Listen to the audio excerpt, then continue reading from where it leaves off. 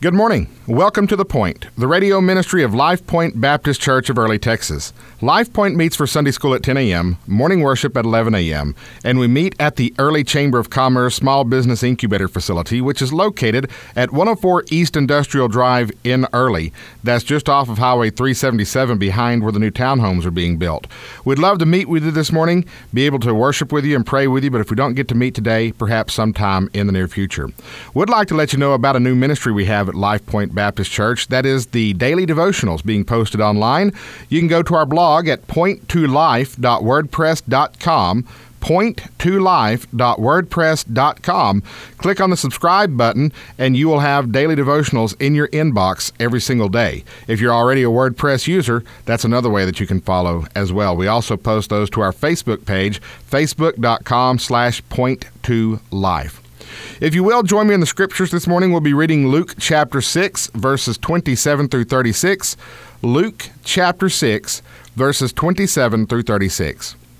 In Luke chapter 6, verse 27, the Bible says, "But I say unto you which hear, love your enemies, do good to them which hate you." These are the words of Jesus Christ, our Lord and Savior. Verse 28 says, "Bless them that curse you, and pray for them which despitefully use you. And unto him that smiteth thee on the one cheek offer also the other. And him that taketh away thy cloak forbid not to take thy coat also. Give to every man that asketh of thee, and of him that taketh away thy goods ask them not again. And as ye would that men should do to you, do ye also to them likewise. For if ye love them which love you, what thank have ye? For sinners also love those that love them. And if you do good to them which do good to you, what thank have ye? For sinners also do even the same. And if ye lend to them of whom ye hope to receive, what thank have ye? For sinners also lend to sinners to receive as much again. But love ye your enemies, and do good, and lend, hoping for nothing again, and your reward shall be great, and ye shall be the children of the highest, for he is kind unto the unthankful and to the evil. Be ye therefore merciful, as your Father also is merciful." I'd like to talk to you this morning on the subject of love. Love. What is love? How we should love? Why we should love? Who we should love? This is the teaching of our Lord and Savior Jesus Christ here in Luke chapter 6. Luke chapter 6 records the Sermon on the Mount, preached by our Lord and Savior Jesus Christ as he sat on the Mount talking to his disciples. Now, Jesus Christ here is preaching the Sermon on the Mount to his disciples, and it's significant that he is preaching to his disciples. Dr. A.J. Kirkland, the former president of Texas Baptist Institute Seminary, often referred to this sermon as the inaugural address of Jesus. It's at this point that he had gathered and mobilized his apostles, and it's at this point that he is shifting his earthly ministry into high gear. And so he is giving instruction to the apostles and to his disciples. And that's why it's significant that the Lord is preaching to his disciples. If this sermon had been preached to the general public, if this sermon had been directed toward the masses, then one may get the idea that you could earn salvation by doing the things contained within this sermon, however possible those things may seem. However, this sermon being preached by Christ to his disciples changes the context. This sermon doesn't give us a way of salvation. This sermon does not tell us what we have to do in order to enter into the kingdom of God. Rather, this sermon details what Christ expects of his disciples, what Christ expects of his apostles, what Christ expects of those who follow him, who learn from him, and who serve him. These things you do not in order to earn salvation, because if you're talking to a disciple of Christ, then you're talking to somebody who is already saved. No, when you are talking to someone who is already saved, when Jesus talks to those who are already saved, he's not telling them how to be saved. He's telling them how he expects them to behave and the character he expects them to have as they serve him. So the Sermon on the Mount was preached by Jesus Christ to his disciples, and in it he outlines what he expects his disciples to do, how he expects them to live, and what he expects their attitudes to be. Now, in this passage of the Sermon on the Mount, the Lord commands his followers to live a lifestyle of love. Here in chapter 6 and verse 27, he says, "But I say unto you, which hear, love your enemies, Do good to them which hate you. To show how serious the Lord is about his commandment to love and to live a lifestyle of love, he tells us, his disciples, to love our enemies. He has called and commanded us to love the unlovable. You see, when Jesus says to love your neighbor, you may have a really good neighbor. You may have a nice neighbor. We've got great neighbors. My wife and kids and I, our neighbors are golden. The lady across the street allows the kids to play on her property. The neighbors next door look after our home when we're out of town. The neighbors down the street buy the chocolate bars that my kids have to sell for school fundraisers. We've got a lot of great neighbors, and hopefully you've got good neighbors as well. When Jesus says to love your neighbor, that might not be a hard thing to do because you may have some really good neighbors. When he tells you to love your brothers and sisters in Christ, that may not be a hard thing to do because you may surround yourself with lovable Christians who are easy to do good to. But Jesus is so serious about this concept of love that he tells us to love everyone, not just our friends, family, neighbors, brothers and sisters in Christ, but he also tells us to love our enemies, to love those who are opposed to us, to love the unlovable. And it's when we learn to love those who oppose us, when we learn to love those who are unlovable, it's when we do that we truly begin to reflect the character of God. It is this commandment that is a vital part of the Christian life. Love is what marks us as believers. Love is what marks us as followers of Jesus Christ. In commanding us to love, our Lord tells us three things here in Luke chapter 6. He tells us what love is by describing it. He also tells us whom we should love, and he tells us why we should love. So let's talk about what love is. Now, in the Greek language, there were three words that are often translated into English as the word love. Three words the Greeks used to describe love. The first was eros. Now, this is romantic love, romantic infatuation, romantic attraction. It carries with it the connotation of romantic passion. This is the love that brings men and women together, and they wind up falling in love and becoming loving toward each other. And eros can develop into a higher form of love, but eros in and of itself is nothing more than romantic love, romantic infatuation, romantic attraction, the things that motivated Shakespeare to write the sonnets and 80s rock artists to write the songs that they wrote, and 95% of Hallmark movies and everything else is eros. The second word, translated love, from the Greek language is the word philos. That means a brotherly love, a brotherly kindness, a brotherly affection. The city of Philadelphia is known as the city of brotherly love. Philadelphia's name comes from a Greek word, Philadelphia, which means to extend brotherly love and brotherly kindness. And Philadelphia is a derivative of the Greek word philos or phileo, depending on the tense of the verb that you are looking at. But the third word that the Greeks used to describe love is the word agape. And you may have heard this word before, the word agape love. Now, agape love is the highest form of love. Agape love is a self-sacrificial love. Agape love places the needs of the other person over your own. Agape love is unconditional. It's also eternal.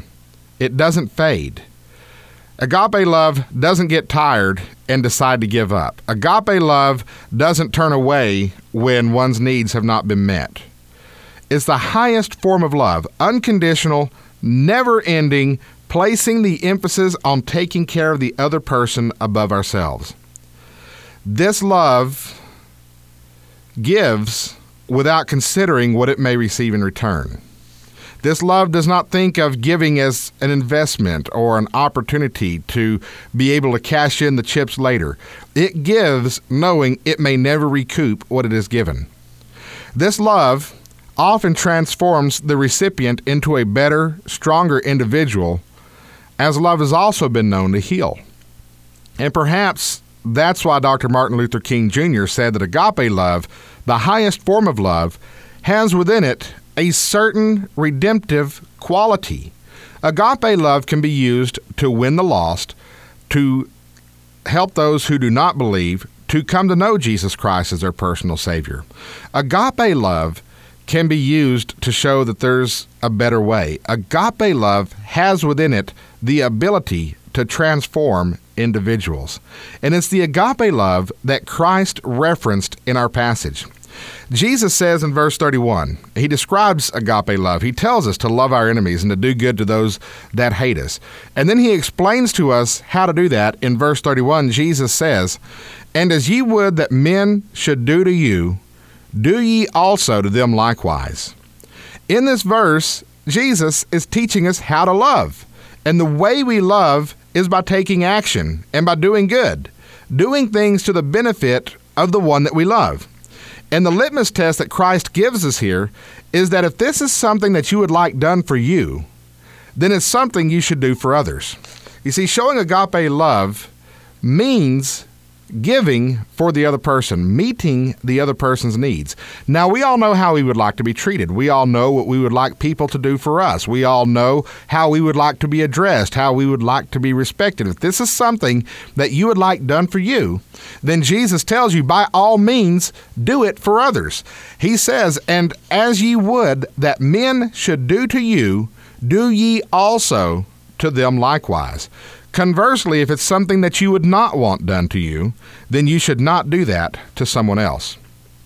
The profound aspect of verse 31, which is also known as the Golden Rule and more commonly quoted as saying, "Do unto others as you'd have them do unto you." The profound aspect of this verse, as it relates to love that Jesus is talking about here in Luke chapter 6, is that it teaches you to shift the focus from yourself to others.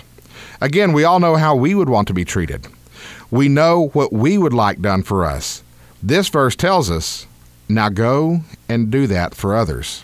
And by doing that for others, we are treating people the way we would like to be treated, but we're evaluating how our actions and how what we do affects others, how they perceive it, how they interpret it, and how it either benefits them or hurts them.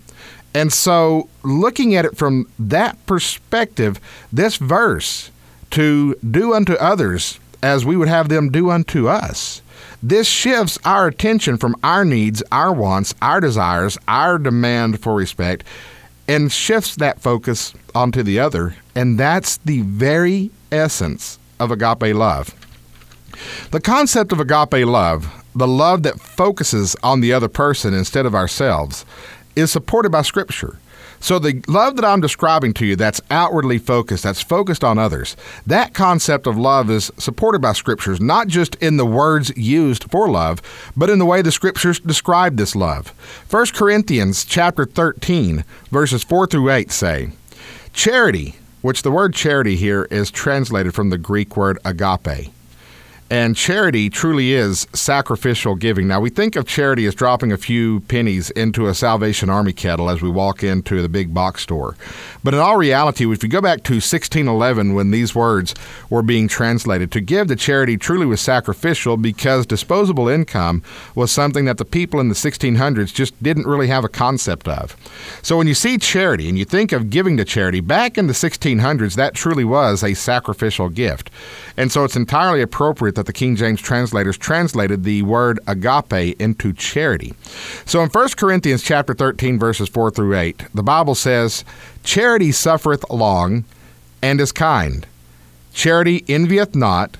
Charity vaunteth not itself, is not puffed up, doth not behave itself unseemly, seeketh not her own, is not easily provoked, thinketh no evil, rejoiceth not in iniquity, but rejoiceth in truth, beareth all things, believeth all things, hopeth all things, endureth all things. Charity never faileth." Charity, here translated from the Greek word agape, which is this highest form of love that we are talking about. 1 Corinthians chapter 13 describes this love. 1 Corinthians chapter 13 tells us that love is patient, that love puts up with folks, that love endures with the person being loved, that love stays together. It suffers long. It is patient. It endures. It stays together. It puts up with the other person's shortcomings. That sounds like a lot of marriages. A lot of marriages stay together because the two individuals love each other. They drive each other up the wall. They annoy each other. They get upset with each other. They become angry with each other. But because they love each other, because they have agape love toward each other, their marriages stay together. I saw an interesting picture on Facebook of an elderly couple, and the caption read that marriage is finding that special someone that you want to annoy for the rest of your life. This is what makes a successful marriage. Endurance. And that endurance, that patience, comes from the fact that you have agape love for each other. Love is not self-serving. It's not looking for what it can get out of the deal, but rather focuses on the other. The Bible says that love believes all things and hopes all things. Love has faith and love has hope. Love trusts. Love trusts the Lord to work in their lives. Love has a confident expectation that the love will not be in vain. And then at the end of this passage, the Bible says charity or love never faileth. That word faileth means to cease. And the context on that, if you continue reading 1 Corinthians chapter 13, there are a number of other spiritual gifts that the Apostle Paul wrote would cease, that would end. Now, we debate when that's going to happen or when it has happened, but the fact that we are focused on this morning is that love never fails. Love never quits. Love never ends. Agape love, the highest form of love, is an eternal love that's focused on the recipient of the love and not the one who is giving the love. Now, Philippians chapter 2, verse 4 speaks to this. Philippians chapter 2, verse 4 says, "Look not every man on his own things, but every man also on the things of others."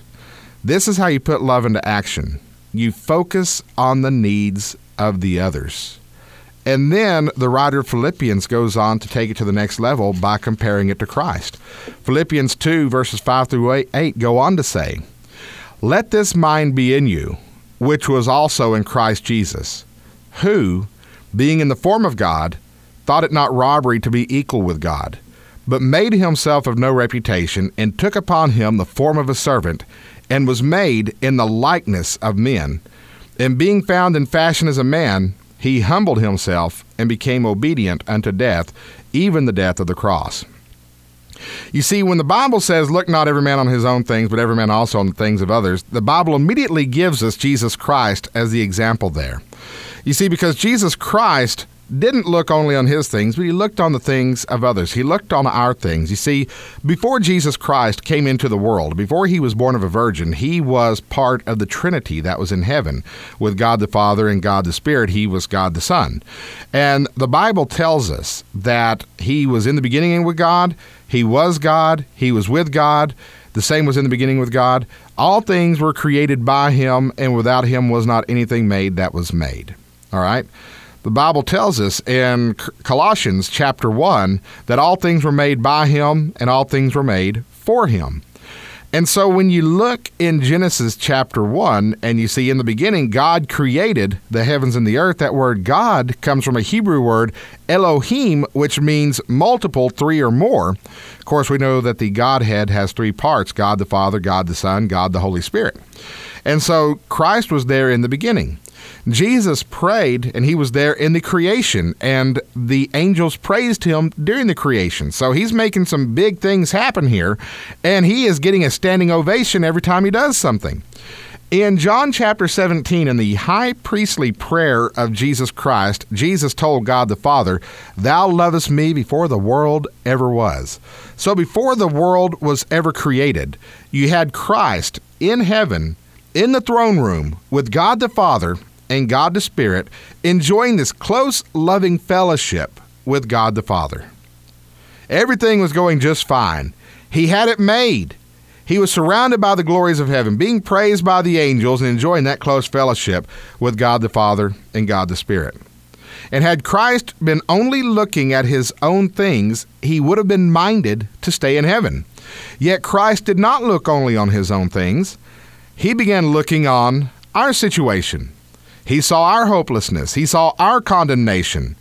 And being moved with love and compassion toward us, took on the form of a man and went to the cross to redeem us from sin.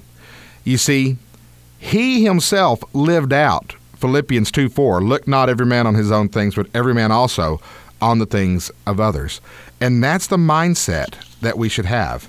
I read an article in Forbes recently that says everybody should have 2 jobs. And I thought, this was going to tell me that I should have my full-time job and a side job, a part-time job, a weekend job, maybe a little business venture. Of course, I've already got 2 jobs, if you want to think of it that way. I've got the ministry over at Life Point Baptist Church, and I've also got the talk show here at News Talk 102.3 KXYL and AM 1240, so I already have 2 jobs. But that's not what the Forbes article was talking about. What the Forbes article was talking about, now this is a secular financial publication. What the Forbes article was talking about is the 2 jobs that we have. The first job is the job that we have, our vocation, the one that you clock into every morning or every evening, depending on what shift you work.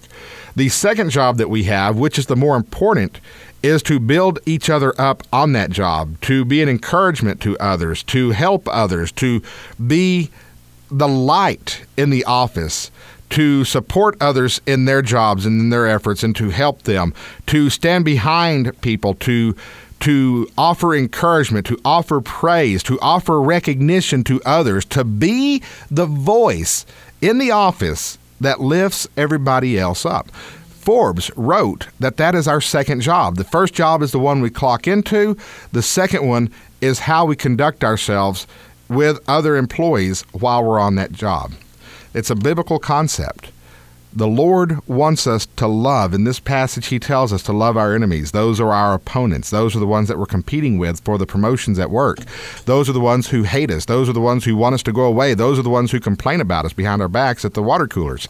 Jesus wants us to love them, to be focused on their needs, to be focused on what would be good for them, and to do good unto them, even though they wouldn't do that in return to us. That's what we should be doing. That's agape love. Unconditional, focused on the other person, never ending. Now, why should we do that? First of all, we should do that. We should love our enemies because God first loved us. Verse 36, Jesus says, "Be ye therefore merciful, as your Father also is merciful." You see, we all sinned against God. Romans 3:10 says, "As it is written, there is none righteous, no, not one." And Romans 3:23 says, "For all have sinned and come short of the glory of God." Romans 5:12 puts it this way, "Wherefore, as by one man sin entered into the world, and death by sin, and so death passed upon all men, for that all have sinned." You see, we didn't merely just fall into a mass condemnation brought on by Adam's sin in the garden. That was the starting point. But we all personally sinned and rebelled against God. Therefore, God would have rightly served justice by condemning us all to hell. But in his love and mercy toward us, who were his enemies at the time, he served judgment on his only begotten Son instead. In our place, Christ was our substitute in the judgment of God. And he did this to satisfy the need of judgment so that we could all be saved. Now, when something great happens to you, do you not want to do something great for someone else? If you suddenly come into a lot of money, you have a financial windfall, do you not want to go buy a gift for somebody? Maybe not everybody, but maybe there's somebody special you'd want to buy a gift for. When something great happens to you, don't you want to do great things for others? You should. If God was this merciful to us, should we not be merciful to others? Jesus says in verse 35, "But love ye your enemies, and do good, and lend, hoping for nothing again. And your reward shall be great, and ye shall be the children of the highest, for he is kind unto the unthankful and to the evil." When we love our enemies, we show forth God's character. We show his mercy. We show his grace. And we demonstrate how God can love all people. This characteristic not only shows the world who God is, but it identifies us as his children. Jesus said, "By our love for each other, all men will know that we are his disciples." But our love for the world can show people the love of God. And by our love for the world, people can come to know the Lord as their Savior. Love transforms people. God's love for us transformed us. Our love for others can change their lives. And that's why the Lord tells us to love our enemies. Then there's whom we should love. Verse 27, Jesus says, "But I say unto you which hear, love your enemies. Do good to them which hate you." We are to love our enemies. We are to love those that hate us. This love can only be expressed by doing good to them. So we are to love our enemies, those who are in opposition to us, because it's by loving our enemies that we can see them transformed to where they're no longer our enemies. Remember, love has within it a redemptive power. In verse 30, Jesus says, "Give to every man that asketh of thee, and of him that taketh away thy goods, ask them not again." Not only are we to love our enemies, but we're also to love those in need. And we are called to love those who can do nothing for us in return. I read a quote once that said, "You can tell a lot about a person by how he treats those who can do nothing for him." Love those who can do nothing for you in return. Everything else is simply an investment. We are also commanded by Jesus Christ in John chapter 13 to love our Christian brothers and sisters as well as our neighbors. That's who we are to love. Now, people don't love like this, and people tend to shy away from this love because they're afraid. People tend to back away from loving others in this way because they're afraid of rejection, and they're afraid of betrayal, and they're afraid of being left empty-handed. But the Lord promises to bless us for loving others. If we look in verse 38, Jesus says, "Give, and it shall be given unto you, good measure, pressed down, and shaken together, and running over, shall men give into your bosom. For with the same measure that ye meet withal, it shall be measured to you again." Now, if you think of this in terms of financial blessings, you're going to find yourself disappointed. This verse is not talking about financial blessings, nor is it talking about material blessings. This verse is talking about spiritual blessings, the spiritual blessing of seeing how your love changes others. Dr. Martin Luther King made this his modus operandi, and he announced that during a sermon that he preached in 1957 while he was the pastor of Dexter Avenue Baptist Church in Montgomery, Alabama. He preached a sermon entitled, "Love Your Enemies," and he discussed the redemptive power of love. He said, you may not like them, their actions, or their attitudes, but you must love them. Love the sinner, but hate the sin. He said that love has within it a redemptive power. Over the next 11 years, Dr. King led a civil rights movement that redeemed the South from its segregationist past and its racist past because he had love for the people. If you ask Dr. King if all of that was worth the suffering he endured, he would probably tell you yes. Our Lord and Savior, Jesus Christ, endured the worst torture and the most gruesome death ever put on any individual in this world. He gave his life and he suffered and died in order to redeem us from our sin. That redemption took place. If you ask Jesus, was it worth it? He would probably tell you yes. How can you change others and change your world? By showing love. That's what the Lord is teaching us here.